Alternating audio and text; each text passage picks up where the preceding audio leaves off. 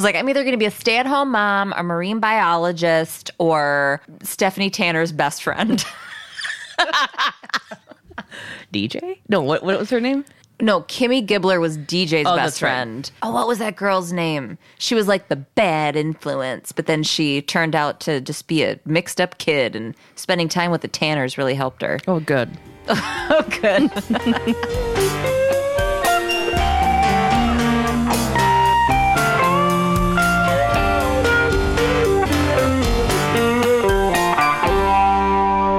All right, welcome to SVU Pod, Especially Heinous. I'm Tasha. I'm Gabe. We are on season 2, episode 6, non-compliance.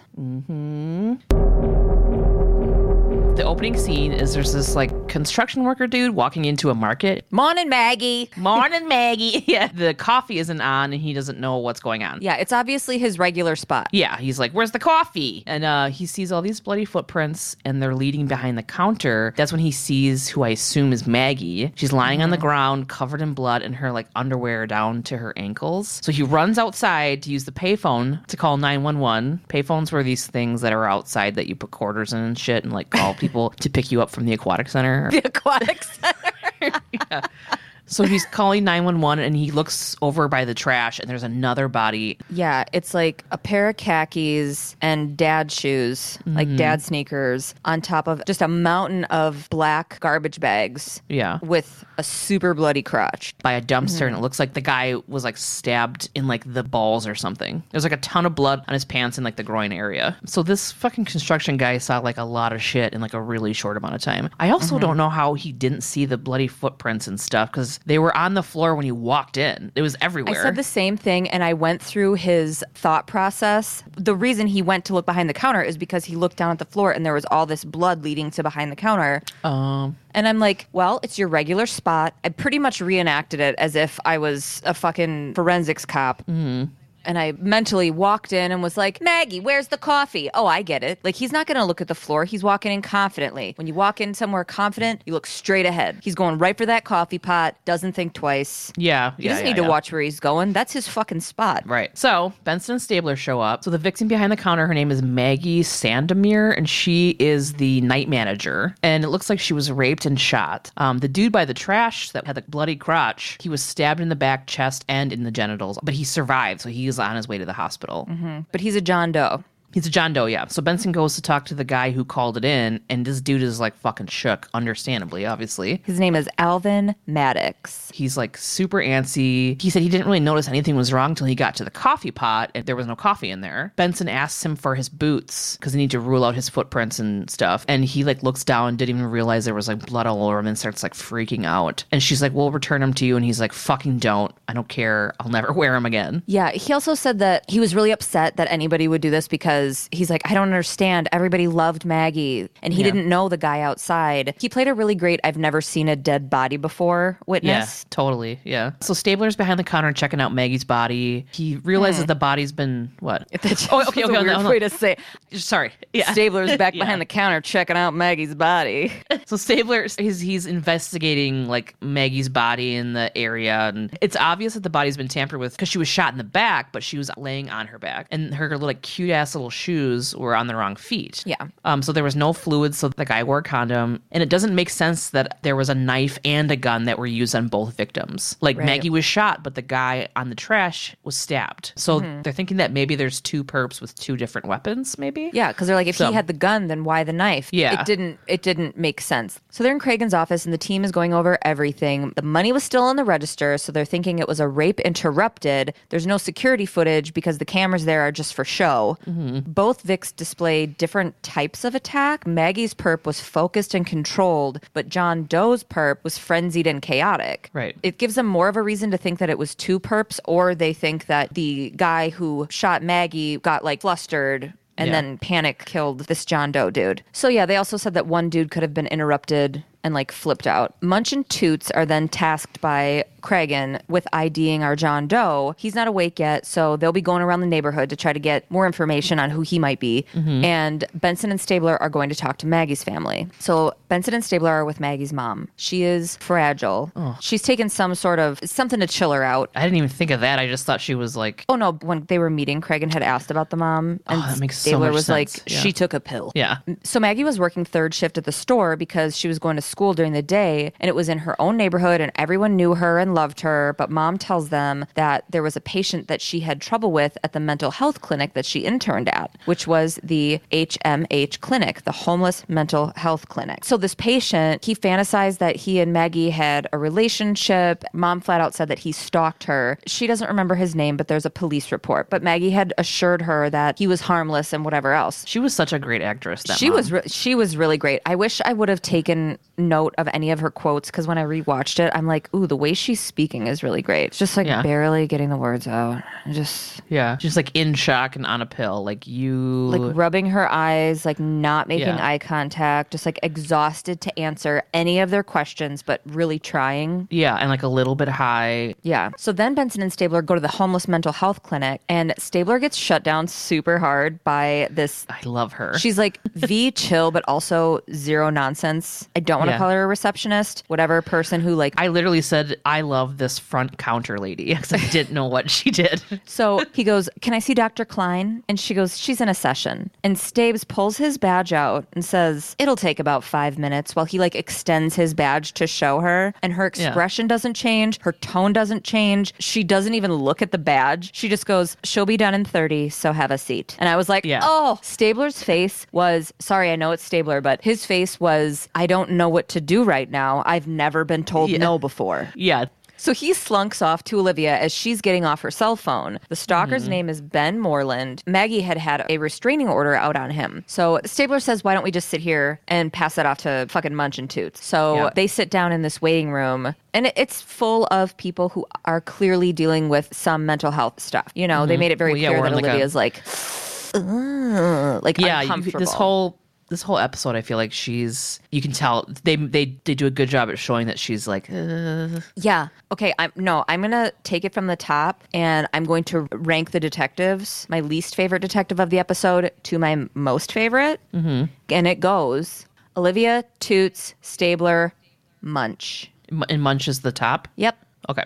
Just the way everybody is responding to all this shit, because I have a lot of feelings about this shit. Yeah. So they're going to stay in the waiting room and wait for Dr. Klein, and Munch and Toots are going to deal with Ben Moreland. So Munch and Toots are like on their way to see Ben. He had been stalking Maggie for like a month, and he became agitated when the cops showed up. And he had like box cutters taped to his hands, and a police officer almost got cut. He pled insanity and said a bunch of stuff about laser beams and shit, and the judge ordered him to take his meds. So Munch and Toots are at Ben Moreland's place. It's a bit disheveled, and there's like paintings all around. And I feel really bad for him because he's like drooling and shaking, but it's because of his meds, you find out. Yeah. He insists he hasn't bugged Maggie, and he knows he's not like allowed near her. They tell him that Maggie's dead, and he becomes really upset, obviously. It was obvious that Maggie really cared about him, even though she had a restraining order against him.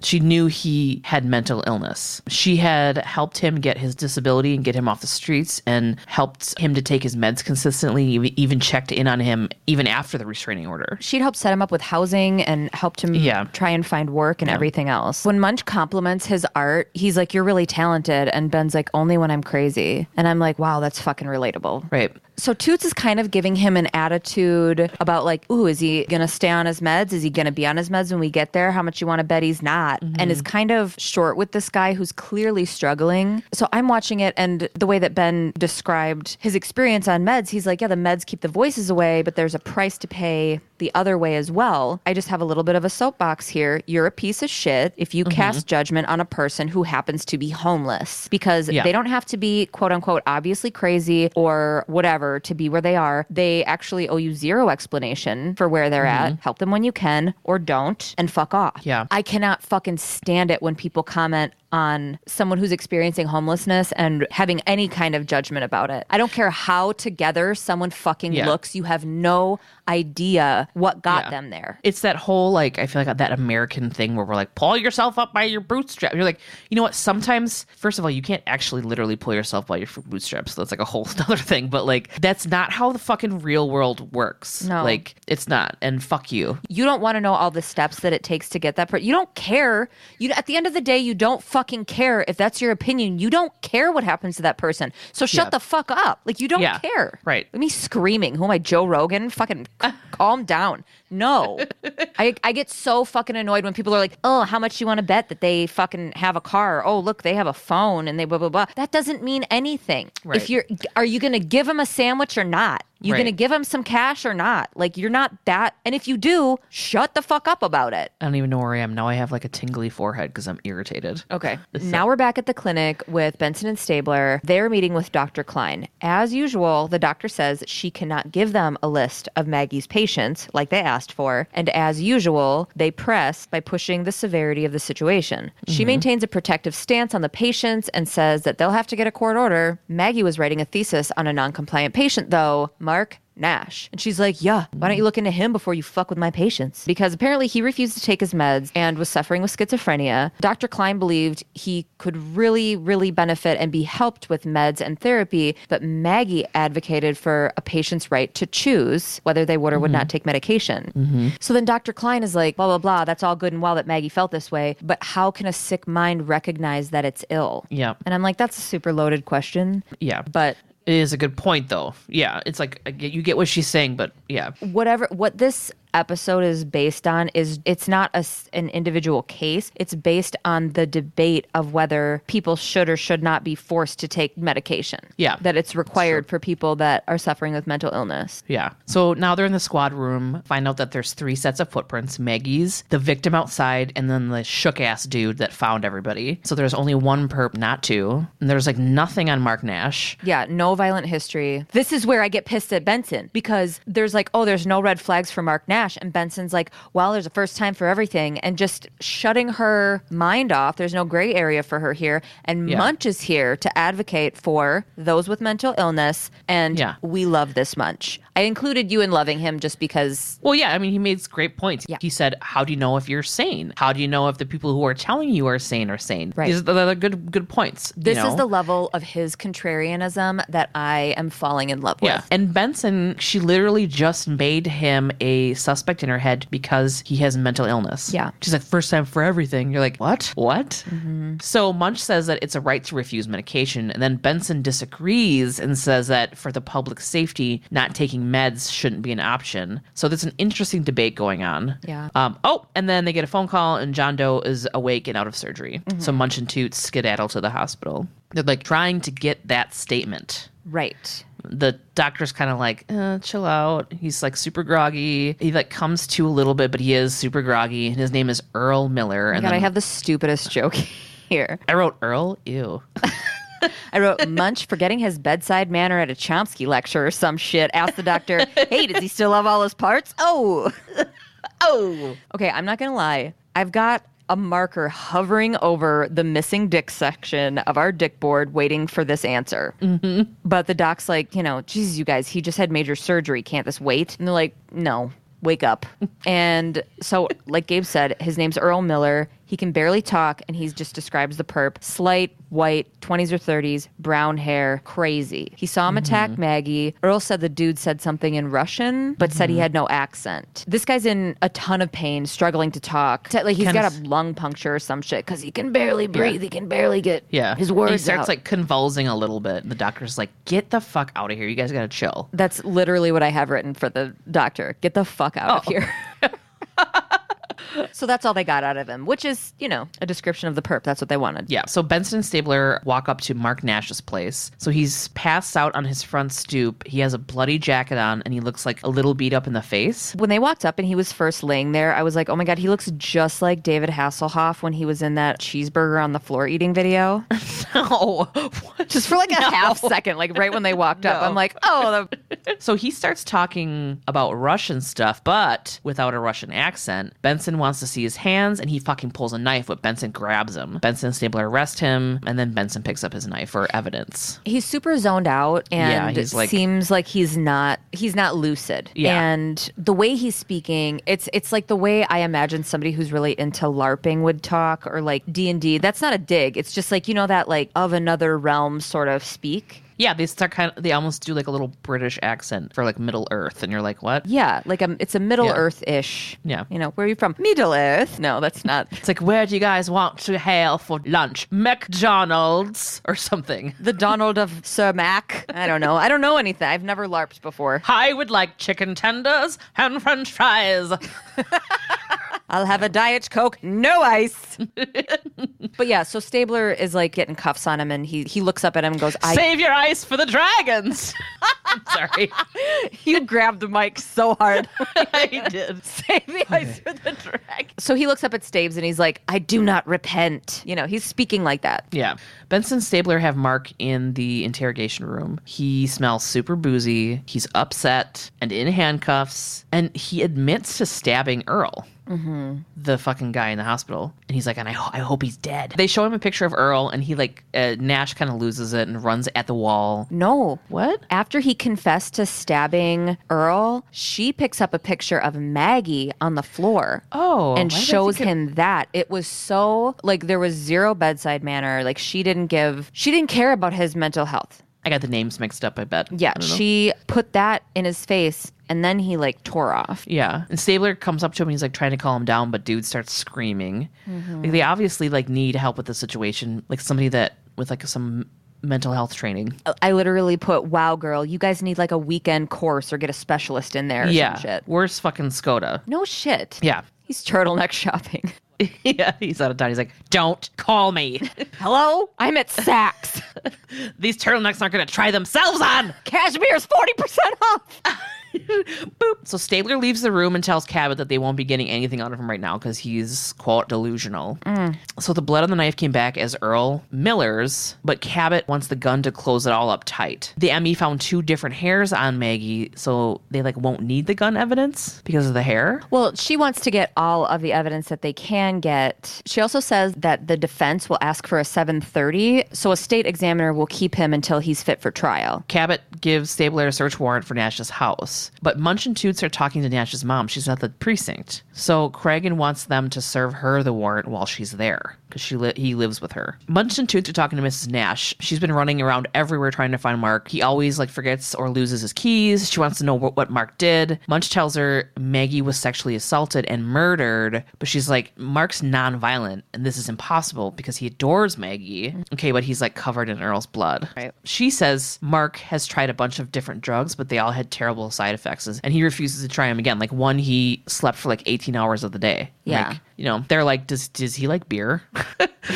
She's like, yeah, he always managed to buy beer. She didn't really give him a lot of money, but he always got it. And they asked her if she owns a handgun, and she says that she does because she bought it to protect Mark from the neighborhood ignorance that harass him. Yeah, the way she comes for fucking Toots, though, because Toots is getting a little too tough guy, because what he said to her was, it's okay if you want to protect yourself from him. And she was like, the media has done an excellent job of demonizing schizophrenics. And then I stop and go, yes, Mark doesn't scare me, detective. Pathetic, narrow-minded people do. Yep. Yes, Yeah. yes. Me. So we're at the courthouse and we're following Cabot as she's greeted by Matt Wooding, a thin-lipped but warm-seeming, not quite British dude representing Mark Nash. They get right to it. What? You're You're like, a thin-lipped. there was like I like to paint a picture of what people look I know. like. It was just funny because it was like pretty dead on. It was just interesting. Thank you. So they get right to it. Cabot offers 10 years in a state hospital with court-monitored medication compliance for the duration. And he's like, ooh, 6 years in a state hospital and remaining 4 years on compliance. Yeah. She can't believe that's what he thinks he's going to get given the brutality of the scene. And Wooding's like, yeah, last I checked, you only have him for Earl Miller's assault and that guy's alive. And she's like, yeah. Just barely, and now he's missing a piece of action. Yeah. And I'm like, mark it! Season 2, Missing Dicks 2. So yeah, Cabot doesn't really want to budge, but she gives in slightly. So she's like, 8 inside and 5 on compliance. but the deal's off the table if she's the one that finds the gun with Mark's prints. Yeah. So the lawyer's going to go talk to Mrs. Nash about it. He seems like a really good lawyer, though. Yeah. Like, I think he's the family lawyer who really knows them. Yeah. I mean, there's literally nothing in the episode that says that, but like that's what I felt like too. So they're at Mark Nash's house. Nash's mom owns a 38, so they're looking for it. They find Mark's like room or his area, and it's got like stuff everywhere, like cutouts, art, etc. Yeah, it's very chaotic. Yeah. And then Olivia says, quote, "It just seems nutty to her." And I just want her to like shut up this whole episode. Like I love her, and I know that's like fucking heavy thing to say about Benson, but We have to hold her to the standards that everyone else is held to. like Olivia now in the year now, she would never fucking be like that. No, she's learned, Yeah. she's grown, she's the captain for a reason. now. Yeah. They're really like hitting it home that she's not comfortable with mental health issues.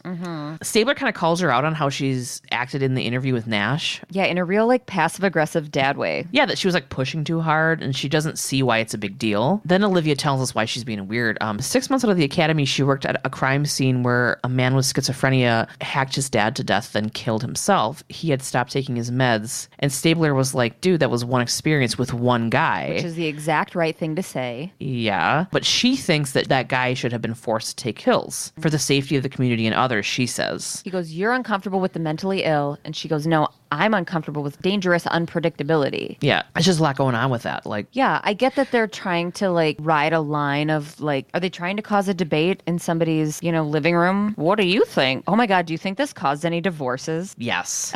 This episode. SVU has caused so many divorces and so many marriages, I'm sure. Oh yeah, for sure. Do you know how many people have been like, "Hey, you want to come over after work and watch some SVU with me?" And then they just got married because there was so much to watch that we're Yeah. together forever. Yeah. And then later got divorced because of an SVU episode that they didn't agree with.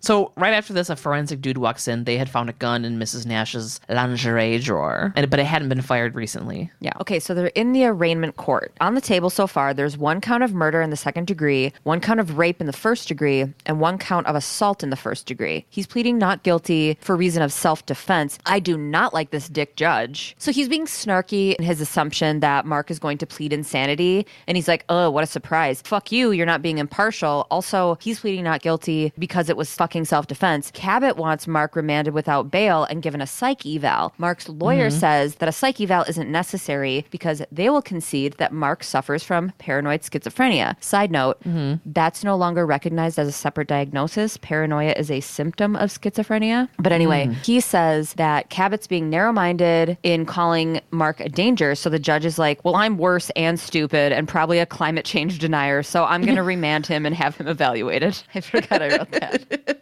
I really hated that fucking judge. Mark's lawyer makes a note that he has the right to refuse medication and basically gets a sure Jan response from the judge, who I hate. So Skoda is talking with Mark at the jail. He's in his new finely knit cashmere turtleneck that he got for 40% off at Saks. Mark is very agitated, rocking, breathing irregularly, rubbing a piece of fabric on his sleeve, seemingly for comfort. He says he doesn't want to take meds and lists all of the possible side effects of antipsychotics. He presents as very paranoid. Right. And Skoda does a really good job of keeping Mark talking, even though it's not being like fruitful of information. Yeah. Because he's not in this place of lucidity that we're in. He says to Skoda, he goes, "Don't look at me. You can see the books in my head." And Skoda goes, "What are the books?" And Mark says, "Prognostication. I do it before I see it, and that's exactly like I saw it." And he keeps talking about a safe. They talk about what happened to Maggie. Mark is aware of what happened to her, but never says that he did it. He just says he knows that she was raped and murdered. He says that Maggie understood him and his hatred for his mother. And if it wasn't for his mother's suffering, he could end his own. He's really fucking smart. He studied all of the ologies, and he brought up this safe, and Skoda's like, "What safe?" And he's like, "The safe contained his life." It's all very hard to understand. It's like a puzzle. He says the key is needed to get within it. It's below the floor in hell. I dream of angels, but I live with demons. There's like a callback to this in later scenes where this kind of gets pieced together. Munch and Toots walk into the squad room. Munch, again, on the right side of decency here. Toots tells Benson and Stabler that Earl in the hospital ID'd Mark, and and he calls him a loon. And I'm like, fuck you too, Toots. Bottom 2 this week. Like, they give a shit. They're in my bottom 2, and I'm in my basement storage closet. Right. Munch isn't happy he says that. And he's like, dude, words have power. And he's like, that's karma. You're going to get Alzheimer's. And I'm like, ooh, ouch. It was like, really damn. brutal. But I mean... But it turns out that Ben Moreland's prints were found at the crime scene. And in case you don't remember, Ben Moreland is the guy who Maggie had a restraining order against. With all the paintings in his apartment. Yeah. Also, the hairs found on Maggie's body were not Mark Nash's. So that's important. And Olivia's like, I still think he's terrible. You're like, fuck off. So Munch and Toot walks up. Munch and Toot... I can't drink any more of this drink. She's like, Munch and Toots are making back out. at some Moreland's billing, and Toots should take his shirt off. I'm just kidding. I don't. That was a glitch in the Matrix, and I don't feel that way. And I have to cut out all of that Tekashi 6ix9ine shit I've said for the last 2 weeks because I'm like, who was that bitch? So anyway, Munch and Toots are walking up to Moreland's building. All of his art is outside, leaned up against the building. And his landlady is out there sweeping the stoop. She's got like box dye red hair, and she's short. It's short really red hair, short, choppy lunch lady hair. She's got like a muumuu, and you can tell that she's smoked since she was like 11. So she's like, I can let you have that one real cheap. And Munch flashes his badge, and he's like, it's not yours to sell. And she goes, Mr. Moreland is 3 months behind on his rent. Toots reminds her that there is an eviction process. I followed every step. Furniture's mine and so's the art. Moreland signed an agreement before I put him out. He said it was like Picasso paying for his meals. Jesus, Tasha. What? What? It's just good. You're good at it. I studied her.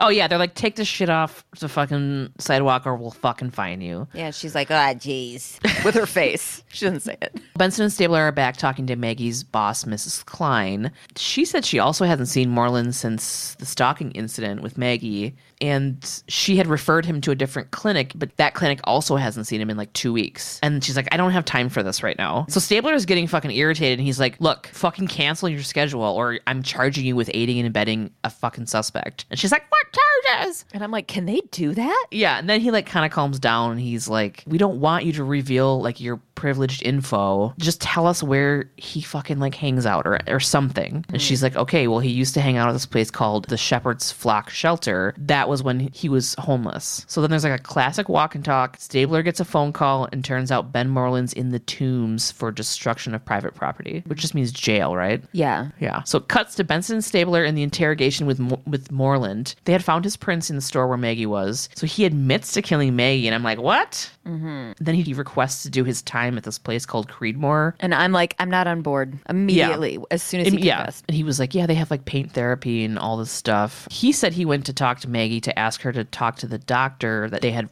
recommended him to change his meds. She asked him to leave or she'd call the cops. He starts telling them how he killed Maggie, but it doesn't match up with what happened. He's like obviously lying. And then he just keeps talking about Creedmoor and how great it is. So he's just trying to cop to it so he can go to another place. Yeah. So Cragen wants a blood sample to match against the hairs found on Maggie because now they have fucking 0 suspects. So Munch suggests Miller, the second victim, the guy that had his fucking dick mangled or whatever. Yeah. Munch is like, we haven't looked into Earl Miller. And I'm like, fucking finally. Yeah. All caps. So he doesn't have an ID, and he had recently moved here from New Hampshire, but he's not known there either when they looked into it. So his house is 20 blocks away from that market. Like, why did he go that far for a midnight snack? You know what I mean? But he had told Munch and Toots that he was on his way back from visiting a friend, and Craig is like, fucking go back and talk to him. Yeah, they're like, what friend? Yeah, who's his friend? Now we gotta look into this. Right. And I'm telling you, I knew this because only the worst lose their dicks. That's true. That's true. It's never not been true. Yeah. I'm sorry to point at you so hard when I say that, but it's never not been true. Benson and Stabler are watching Miller eat soup like a caveman, and they're playing like they just need to go over his statement and ask for the name of his friend. Nope, no friend. He says, I was with a pro. This guy is so Andrew Dice Clay, but I know I've done it, and I'm not going to do it. But this guy is an Andrew Dice Clay type. Now that we got to go back to how he was like holding his he had like one arm over it, like he was like trying to scoop it into his chest, and then like had his spoon. Like it was weird. Like, you know how you would tell your friend in high school across the room in class that you wanted to smoke a bowl? You would be like this. You'd like hold it and go And they would be like you're holding a lighter in the bowl and you're like circling and around. you're like doing a certain, like it would be like that, except like your whole arm. You'd be like, yeah. Okay, so he says, I was with a pro, not at her place, just in her car, and he didn't get a name. And I'm like, that's convenient. So they left, and they're like, that's convenient. Because Benson's like a pro with a car in that neighborhood. Not going to be in her By the car. way, pro means sex worker. Yes. In case you don't Yes. Then they also took note of how he ate. Benson called it convict posture. Yeah, it's like you're like protecting. You like have your arm over the tray, and you're like trying to eat it without anybody. You're like protecting it at the same time. You know. So Benson snags a nurse, and she's like, "Can you go get his tray, but don't touch anything on it? They're gonna try to sneak his prints." And the nurse is like, yeah, sure, yeah. So she's like, I don't care about this fucking job or these people.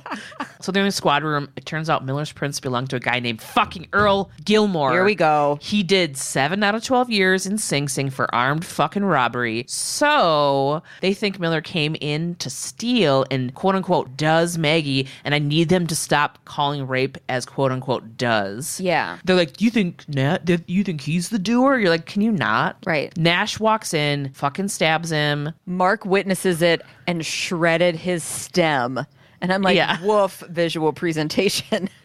Cragen wants Munch and Finn to go grab his prison files at Sing Sing and talk to anybody who fucking remembers Miller. Yeah, and Toots is like me as a teenager, and he's like, why do we have to go? Why can't we just call them? I know, Cragen like looks up and he's like, just fucking do it. Yeah. It's like, don't fucking question me. And he also wants Benson and Stabler to go square everything up with Cabot so they can get a DNA profile from Miller/Gilmore and compare it to the DNA at the scene. Right. Because they fucking know it's going to match already, but there's a chain of evidence that they have to go through to get there. Yeah, okay, yeah. So Bunch and Toots are at Sing Sing. They're talking to the warden about Earl Miller. The warden's being kind of weird. He's like, oh, he didn't get into much trouble, at least nothing serious. Well, and he even says, yeah, you could have just called and I would have sent this shit over. Right. What we didn't say is Cragen had said he wanted them to go because there is stuff that doesn't make it into the files that you need to ask around. Yeah. To get some information you might not be able to get just from the straight files. Right. Because Cragen is a seasoned detective. Right. /captain. I am going to finish my drink. Yeah. So Munch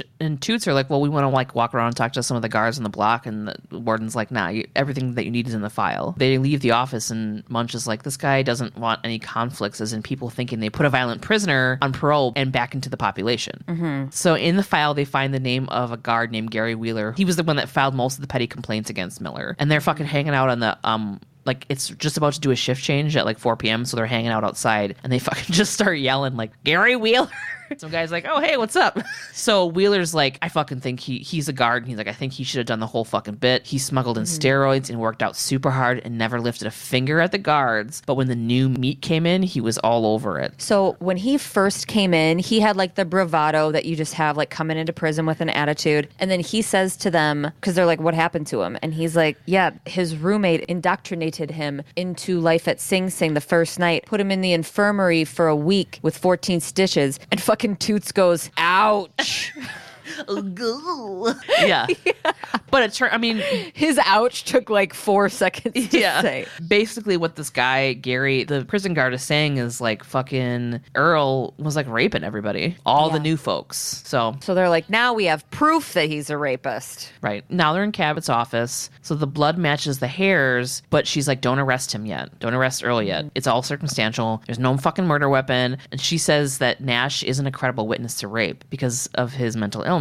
She needs the gun. She actually does need the gun. Yeah, she wants to close that window on any reasonable doubt. Mm-hmm. Benson and Stabler go back to outside of the convenience store where Earl Gilmore was found in the trash where he belongs. Mm-hmm. Like it's literally piles of trash by a dumpster. Mm-hmm. They figure he ditched the gun in the trash when he collapsed, but the trash was picked up a week prior at this point. So they're going to go to the sanitation department because it's needle in a haystack time. Right. So they are at the sanitation department. I fucking love this guy.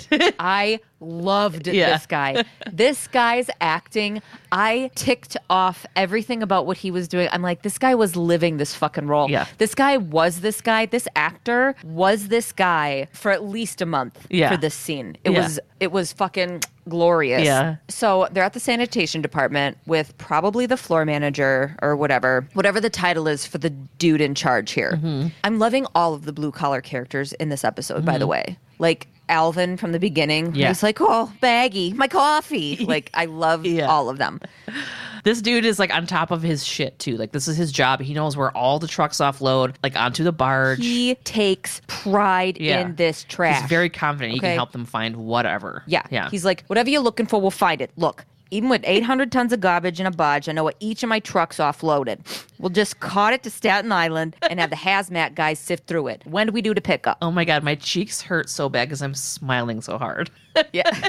Unfortunately, since it's already been a week, he can't do anything because the trash is on a barge headed to Virginia by now. Yeah. The gun is as good as gone. Yeah. And they all just like sadly watch these trash trucks dump their trash into this giant pit. And I think about my carbon footprint for a while. I did too. I was thinking about like Virginia. What the, where I don't know anything about where trash goes. Where are we putting all of this trash? Yeah. Mars. Why don't we, I was just gonna say, why don't we have Elon Musk like shoot it out to a place? Oh my God, I was just going to say Elon Musk should be the head of sanitation.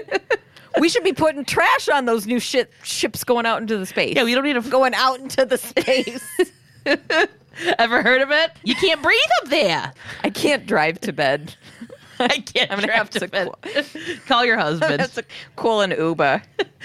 Like, John. Your driver's name is John. I'd be like, where's the gum? He's your husband. All right, so we're in Kragen's office. He wants Nash.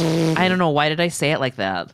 Because we're in Kragen's office because we wish we could talk like that. Because we've been talking, yeah. We're in Kragen's office. They're talking strategies. They're drinking tea. Okay, go ahead. They're in Kragen's office. It's like, now I want to do it. Now you're trying to sound like you're from the Midwest. Now you sound like you're faking your Midwest accent. They're in Kragen's office. Everybody's holding a bag.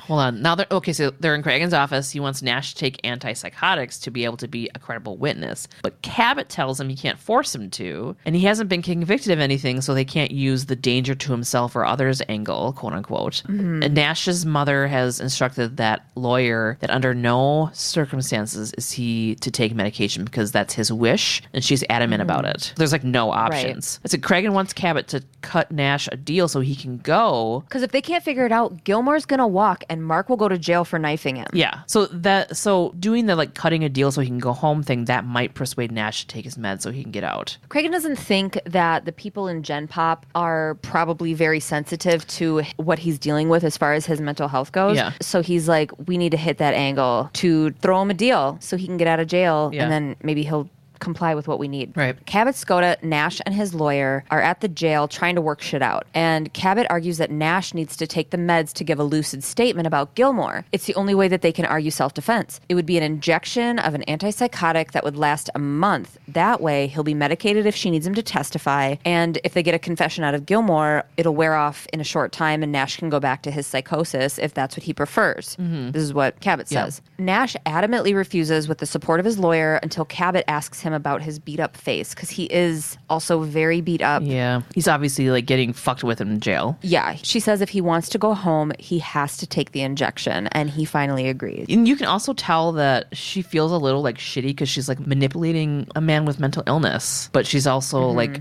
what can you do, you know? Right. They're at the precinct. Munch and Toots bring Miller into a room to talk. Earl Miller is hobbling in with a walker. Basically, they just like straight up call him out about fucking robbing and raping. Fucking robbing and raping.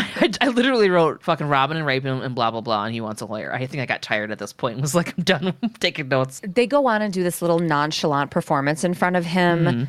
Because they're asking him questions, and he's kind of like, well, I told you, well, I said, and you can tell he's kind of like realizing they don't believe him. And then they do this little Abbott and Costello in front of him. Like they're chatting at the water cooler, recounting what they think happened. They're like, oh yeah, maybe he attacked Maggie and then put the gun in his pocket. And then when Nash came in, he couldn't get to it in time. And when he fell in the trash, he ditched the gun. Yeah. And the guy's like, whoa. I want a lawyer. Yeah. And I'm like, yeah, you do, you piece of shit. You dickless piece of shit. I just imagine my kids on the other side of the door coming to say goodnight to me. You're like, you dickless piece of shit. Mom, are you working? So they're at the doctor's office and they're about to give Nash the injection, and his mom comes in and she's fucking pissed. She's like, don't give him anything. And Benson and Stabler are trying to explain to her that he's the witness to Maggie's death and they need him to testify. It's either prison or this. She's not having any of it. She says to Mark she'll find a way to keep him out of jail. And he starts saying that there's microwaves in the bars and that he can't go back to jail. Since he signed an agreement, Mrs. Nash would have to have a competency hearing to supersede Nash's decisions, and that would take months. And she like kind of Months that he would be in jail. Yeah, exactly. And so she kind of shoots a look at the lawyer, and he was like, "That's all. Like it'll take months, you know." So she gives in and she lets them give the injection. Cabot drags her giant nuts into a conference room with Gilmore and his lawyer. Yeah, she had to get one of those little like roller things that you lay to go under a car for her nuts. She claims 7 years in prison turned Miller into a sexual predator, and she'll hunt down... No, wait, it's Gilmore. I just kept calling him Miller so people would know. And she'll hunt down every inmate he sexually assaulted in prison and put them on the stand. And Gilmore's lawyer is there to call her bluff. So then Cabot tells him about the DNA, and fucking Gilmore's like, not possible. See, I said, okay, Gilmore girls. Like, that was gonna fucking burn a rapist who spent like a fucking dime in prison. I'm like, okay, Gilmore girls. And he's like, I've seen every episode. I was in prison for 7 And then years. he gouges out your eyes with his fucking thumbs. And I'm like, you know, your entire body has DNA, right? You fucking dumbass. Like, we know that you're like, yeah, I wore a condom. I'm stupid. But the best is that Cabot then says that. She leans in super hard and she's like, your client is very stupid. Yeah, and then he's like, he flips on her and he's like, he calls her a scum-sucking bitch. She's like, okay, like, calm down.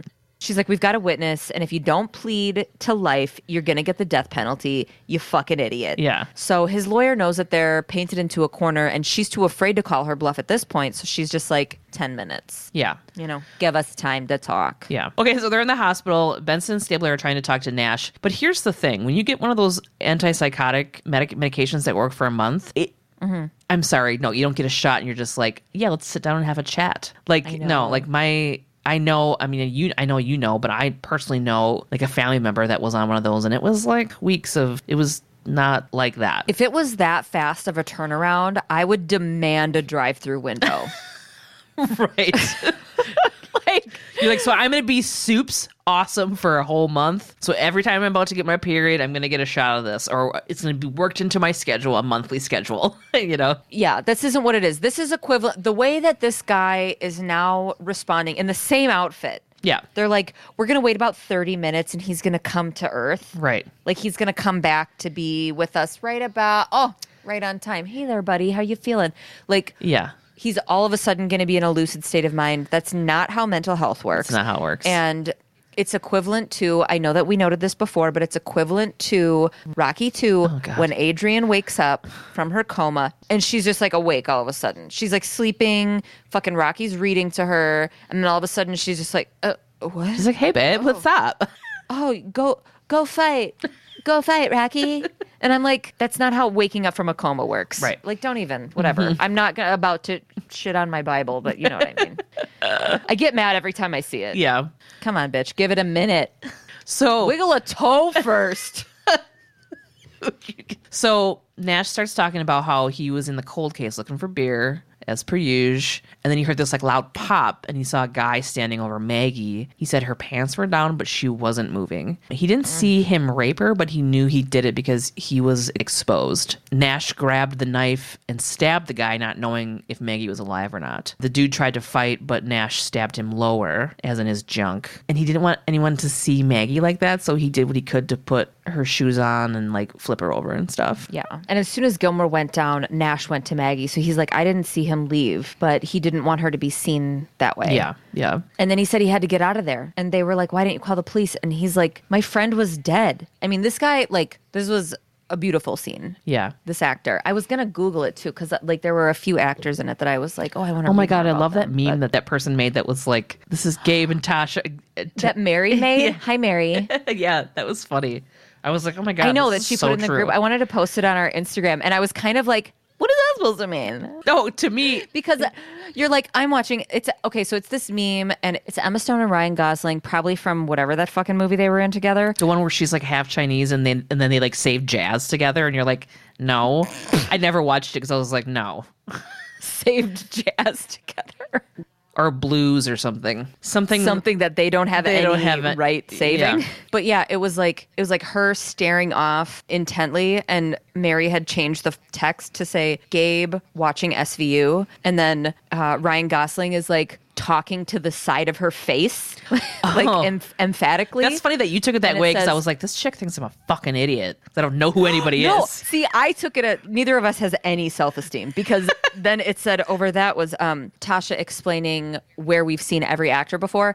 And see, I took it as, and I knew it was, and I thought it was funny and cute, and I knew it was a joke and everything, but then Yeah. I'm going to take it the next step, and I'm going to read into it, and I'm like, what does this mean? I am wildly annoying, and everybody knows it. It's like, nobody, actually, if there was a thing that was a walking actually, it would look like me, and it would have glasses like me, and it would just constantly be like, actually, he was in fucking Mighty Ducks 2, not 1. No, it's so weird how we took it the different way because I was like, oh, they all think Tasha has her shit together and I'm just this idiot that she has to tell everything to because I don't know anything and I can't do anything right. It's like, But also, we thought it was really cute, and we loved it. let's do this. Anyway, I didn't sleep for days. Thanks, Mary. Hi. Hi. Okay. So they're in the room with Miller and lawyer. Cabot comes in. She's like, the deal's off the table. Miller's going to death row, and they fucking arrest him. Yeah, she like high kicks the door of the conference room open. When the door flies open, her leg is still above her head. She's so pumped. Okay, so then this is so adorable. Benson and Stabler are getting hot dogs at a street vendor cart. I hope this guy has enough relish. Stabler's phone rings. No dogs. Hospital. That's what I have Well, for the scene. I liked how she was like, I thought we were going to dinner. He's like, we are. She's like, I thought we were going to sit down somewhere. And he's like, what are you talking about? We can sit in the car. Yeah. And Stabler's wearing a fucking Newsies hat for some reason. It's very cute. Oh my God, I saw that and I'm just like, oh my God, Gabe's gonna get such a boner over this shit. That's like such like a, Gabe's like, oh my God, that makes you look 50. Oh. Oh God. Yeah, so they're not gonna get hot dogs. Here we are with our new SVU coroner Warner, Tamara Tooney. Yes. That fucking meme was so right because I write, this is where we meet fucking what's her face. That's what I have in my notes. Because you know I'm gonna fill it in. Cool, because I couldn't remember her name, and then I knew that you would. Yeah, because I was like, Okay. so Nash took off his belt and put it around the hospital bedpost and hung himself. The meds made him lucid, but he couldn't face a reality he wasn't used to living in, and nobody fucking set him up with therapy for that for some reason. So they see Mrs. Nash, and they're like, "We're so sorry," and she's like, "Go to hell," because duh. Olivia's super confused, by the way. She's like, "What? But why would he? Yeah, you're like, whatever. I did not like her this I episode. didn't either.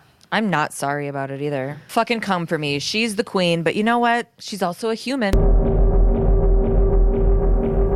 Okay, so for this episode, I didn't want to do it about a perpetrator with mental illness, but I looked and looked and looked, and we're doing it about a perpetrator with mental illness. Okay. It's really hard to find shit, just like detailed accounts of like witness shit. I'm sure it exists somewhere. Well, and it's also probably because they're kind of like brushed off, like, oh, we can't trust them or we can't blah, blah, blah, just like in the episode. Like, I didn't want to hit the stigma because the stigma of mental illness and like what people think that someone with mental illness is capable of or would do. I just didn't want to hit any of that.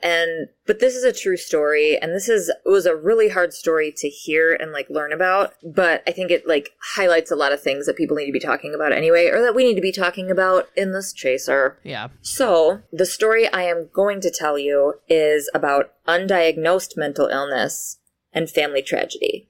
Okay. The Herzogs were a musical, close-knit family in Santa Rosa, California. Marilyn and Mark had divorced but shared 2 children, their son Houston and his younger sister Savannah. Some things that were said about Mark Herzog were he was a wonderful man, a loving, kind man, a real stand-up guy. He had so many friends, and he was a peacemaker. Everything I read about the family and what happened, every single article, story, interview, at least once, somebody had to mention what a great fucking dude Mark Herzog was. Okay? So that just gives you kind of like a little bubble of this nice little family in California. From here, I'm going to be focusing on the son, Houston. Houston always grew up in Santa Rosa. He was a musician. He and his dad, Mark, would open the garage doors and sit outside jamming for hours. I don't understand how people play music off of another person. I think it's impressive when somebody can, like, come in and someone's, like, you know, just playing. Yeah, and then somebody's like, you know what? This could really use one of these kind of bass lines.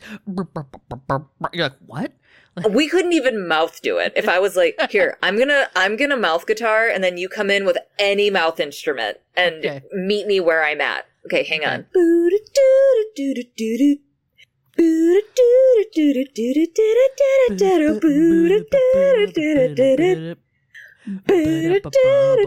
don't know.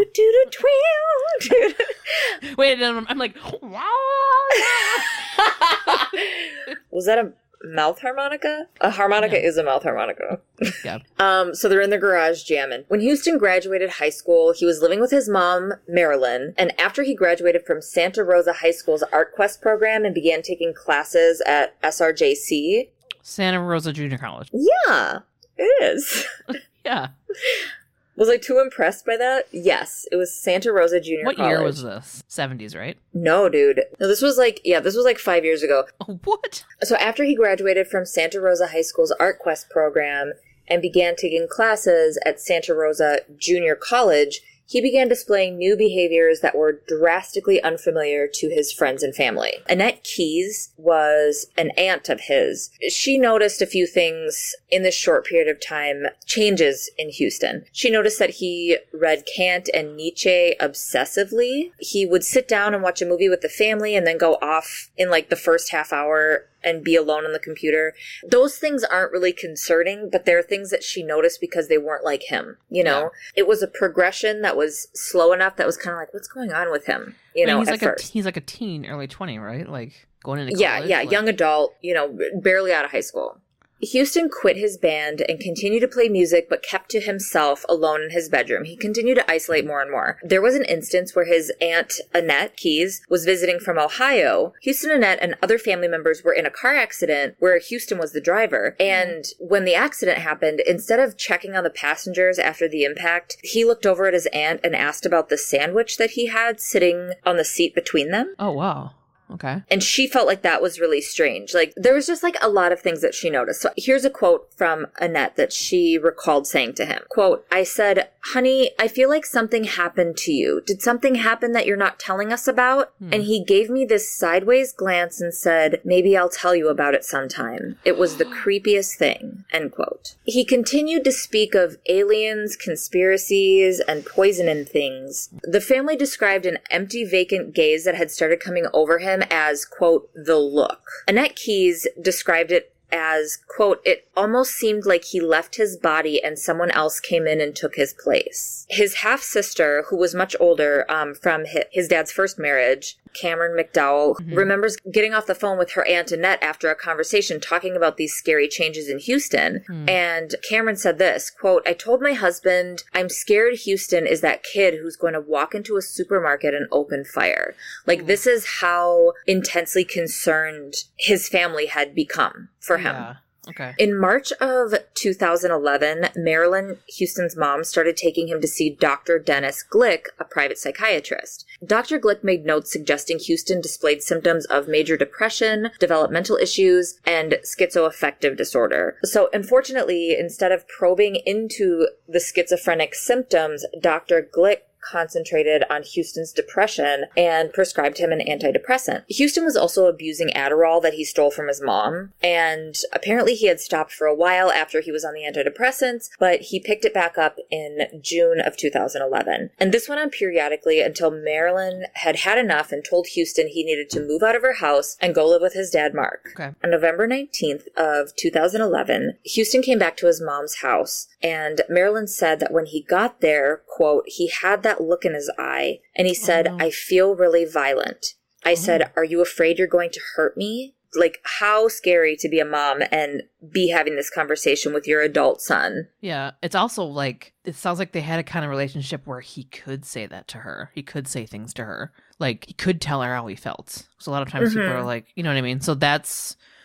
Well, and for cool. her response to be, are you afraid you're going to, like, it feels Instead like... of being like, well, you know, like... Well, and remember that she was the one who was taking him to a psychiatrist, so it's like, you know, there was other therapy involved, because that's like a healthy way to, I think, talk to somebody who's struggling. Yeah. It sounds like it to me anyway. Like, I feel like I'm like, wow, I don't know if I'd respond that way. Yeah, which I feel like, to me, a human being vulnerable enough or whatever to say that to anybody is huge, you know? So then she followed him out into the garage, where he turned around and grabbed her by the arm and threw her back into the garage, locking the door. Through the door, he asked her if she was afraid of him. She said, quote, "No, you're my child. I love you and I trust you." Oh my God, who the fuck is stomping around up there? Can you hear that? Oh, yeah. Oh, you know what it is? They're playing Daddy Robot. That's what it is. Of course. I'm like, quit being such a good dad and sit down and ignore them so we can be quiet down here. Okay. Through the door, he asked her if she was afraid of him. And she said, quote, "No, you're my child. I love you and I trust you. And I don't think you're going to hurt me." She also said to him, "If you're feeling violent, go out and run around. It's dark out and nobody will see you. Just run as fast as you can. Go up the hill. Just run." She's like trying to help him and just couldn't. So he unlocked the door and ran from the house. Marilyn went in and checked her purse, and she found more Adderall missing. After all of this, Marilyn called her therapist, who told her to call the police because Houston had assaulted her. He said that she could have him 5150'd. 5150 is a specific California Welfare and Institutions Code, which allows a professional person designated by Fresno County to take you to an approved psychiatric facility for involuntary 72-hour treatment and evaluation. This person could be a police officer or perhaps a crisis mental health worker. Is that like the same thing in Florida or where they call it being Baker Acted? Or yes. Okay. It's just the code, the 5150, so then they use it as a verb. Yeah. Marilyn called Mark and let him know what happened and what her therapist had told her to do. Marilyn recalls the conversation. She says, quote, "He said, no, please don't call the police." I said, "Why not?" And he said, "They shoot those kids. Please don't call them. That's my son." Just an aside, just really quick, this is a fine example of needing funding within the police to have mental health professionals in the field. Yes. Yes.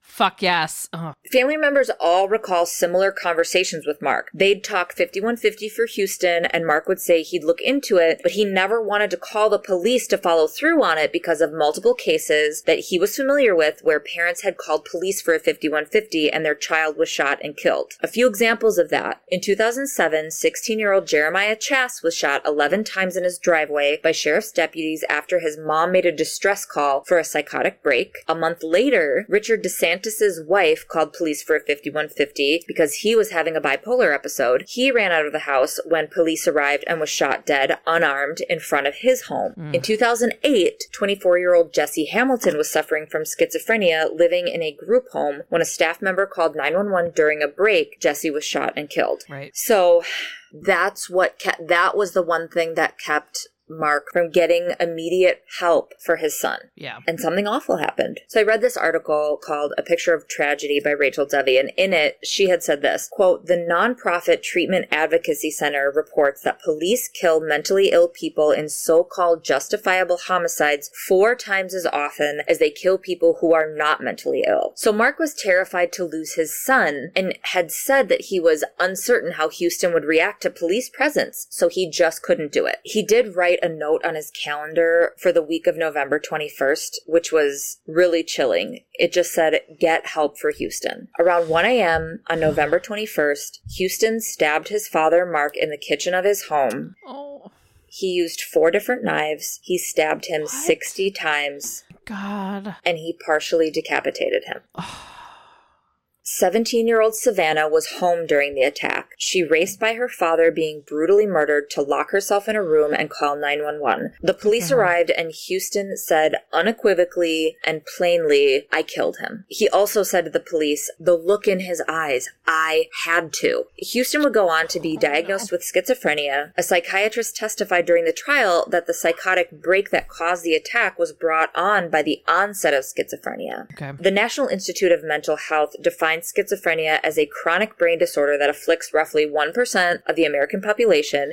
It stems from a combination of genetic and environmental factors and is often characterized by paranoia, hallucinations, and a lack of interest in socialization. It typically exhibits between the ages of 16 and 30, although the National Institute of Mental Health cautions that most people with schizophrenia are not violent. Certain tendencies like delusions of persecution can lead to violence. It's a long-term mental disorder involving a breakdown in the relation between thought, emotion, and behavior, leading to faulty perception, inappropriate actions and feelings, withdrawal from reality and personal relationships, into fantasy and delusion, and a sense of mental fragmentation. Okay. So my aunt has schizophrenia. Okay. It started to set in for her around 17. I remember periods of her being medicated and periods where, she hasn't been. And when I was a kid, we would all be at my grandma's for holidays. And I remember small things, like nobody talked about it, of course. Nobody talked about it. There were times when she was medicated that it was almost more sad to see her that way because she would be so over medicated. Like you couldn't connect with her. Yeah. Just like the guy.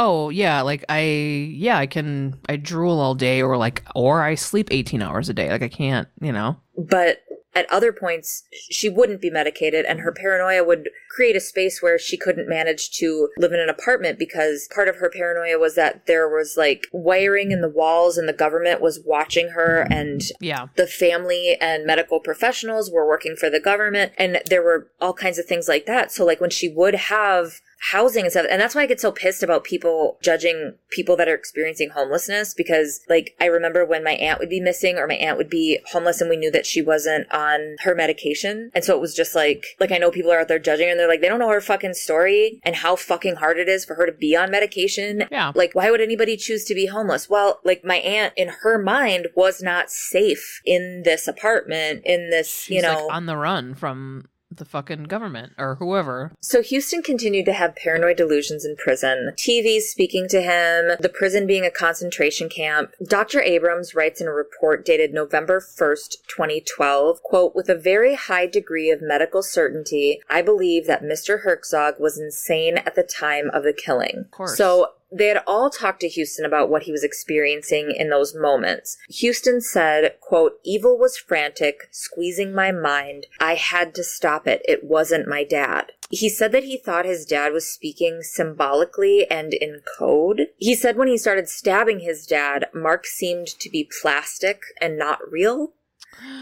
He had also said that he was performing an exorcism with a cardboard version of Mark. All three psychiatrists that worked with him came to the same conclusion. A verdict of not guilty by reason of insanity was appropriate in this case. And it was a crazy haul to get his plea allowed.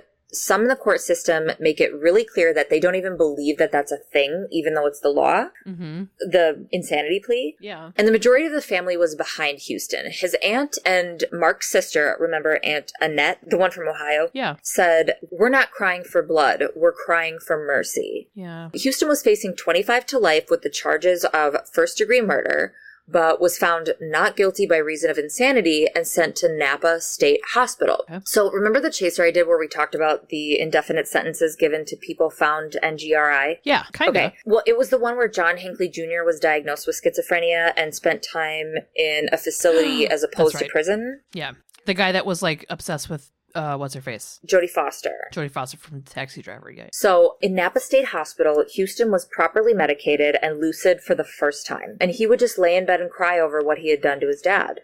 Oh. Here's a fucked up thing, though. If Houston had gone to prison with the minimum sentence, regardless of his lucidity, sanity, etc., he would be out before he turned 50. But, according to his hospital paperwork, they have to let him out by his quote-unquote top date, which is December 31st, 2600.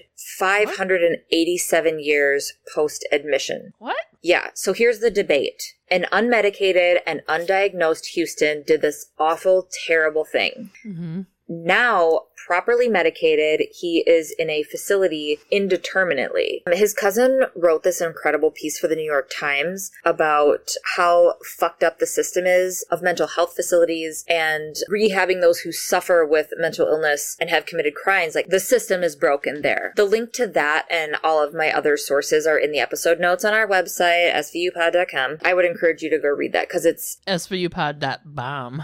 No. Yes! Poor timing. Yes! So he went to go interview Houston, and on this topic, Houston said this, quote, "What are they rehabilitating? Not a pattern of violent behavior, since I have no record of violent behavior before my crime. Is it my insanity? Because the treatment for my disease is medication, and I'm medicated and stable now." Houston's sister Savannah, who was 17, witnessed her father being murdered and made the 911 call, said, quote, "Part of me thinks he should still have to pay in some way, whether he was in his right mind or not. It's hard though too, because it's quote unquote not guilty. I have to remind myself of that a lot. I think that's because I was there. I saw it happen, but it's my brother, and obviously I don't want him to spend his whole life there, because even seeing what he has to eat makes me want to cry." Ugh. Being there just deteriorates him more and more and breaks his spirit. He realizes what he did and where he is, and he's depressed. When interviewed Houston's half-sister Cameron, the one who said she was afraid he'd shoot up a grocery store,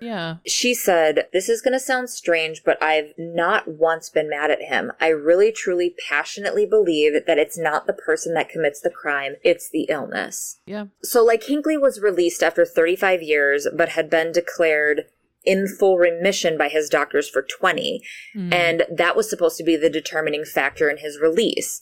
Chris Slobodian, director of the Criminal Justice Program at Vanderbilt University Law School, says even if a mentally ill person has committed a crime, it doesn't mean they're going to do it again. This is a group of people that are incredibly stigmatized and misunderstood in terms of how dangerous they are. Yeah. So Houston, he's being held, even though he was found not guilty. The thing that they needed to regulate was they needed to create a place where he could find a level of, reasonable sanity. And they did that, but he's continuing to be held in this institution indefinitely. Does that make sense? No. It's fucked. W. Lawrence Fish is a consultant at the National Association of State Mental Health Program Directors, and he's a former director of forensic services for Maryland's Mental Hygiene Administration. And he said, people who are found NGRI tend to go back out into the community, and they tend to do really, really well. If you provide treatment of illness and provide the supports they need, then they don't reoffend. So he wouldn't have done this if he was in his right mind, and there's a way for him to be in his right mind. And now that he is, he's just stuck.